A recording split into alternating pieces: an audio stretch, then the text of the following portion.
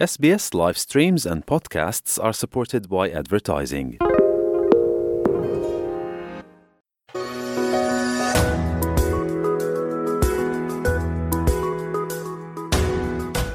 This is Easy Croatian, a weekly podcast brought to you by SBS Croatian and the Croatian Studies Centre at Macquarie University. Easy Croatian is intended for those learning or wanting to brush up on their Croatian. News is written in simpler and shorter sentences and read at a slower pace. Before we move on to the feature, you will hear some of the more complex vocabulary and expressions, followed by their English translations. The transcript, as well as a short quiz, can be found on the SBS Croatian website.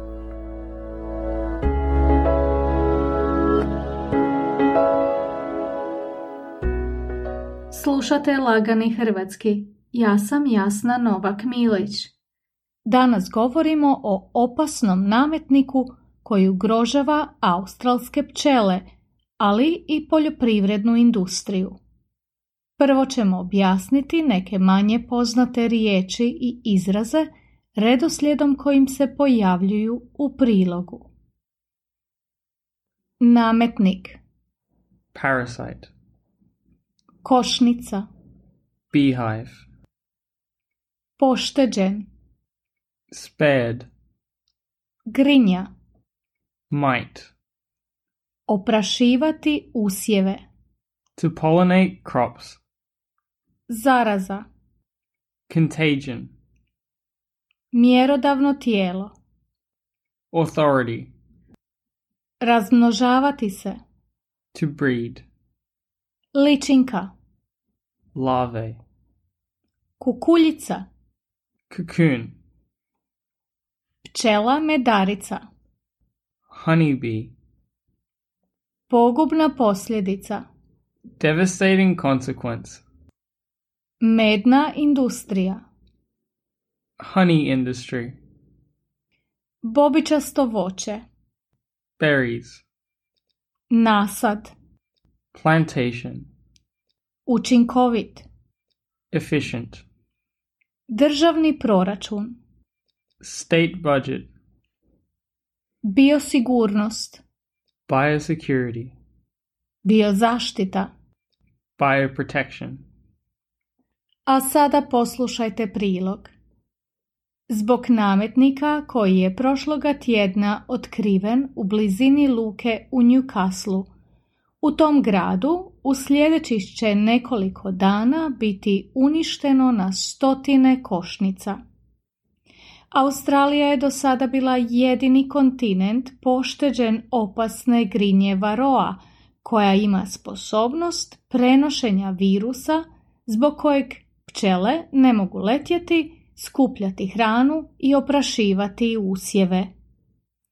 Trenutačno je u cijelom Novom Južnom Walesu na snazi zabrana premještanja košnica. Izvor zaraze za sada je nepoznat. Mjerodavna tijela sljedećih će tjedana i mjeseci nastojati otkriti kako je varoa došla u Australiju. Nije toliko važno otkriti odakle je došla, nego kamo se dalje širi.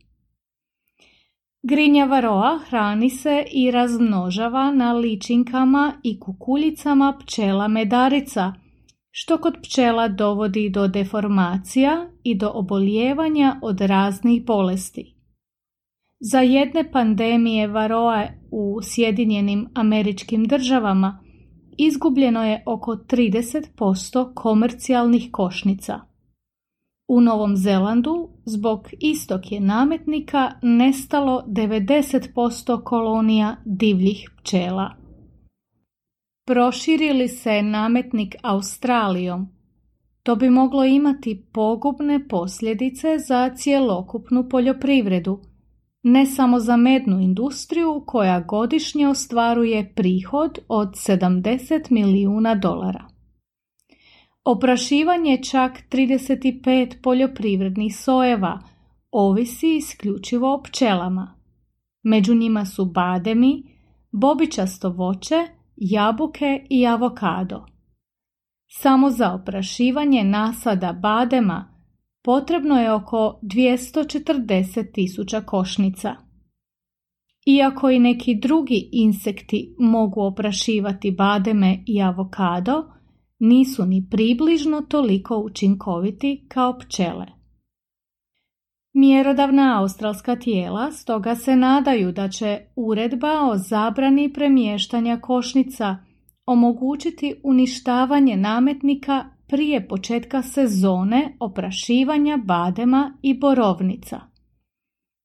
Također se nadaju da je parazit time stavljen pod nadzor i da se ne širi.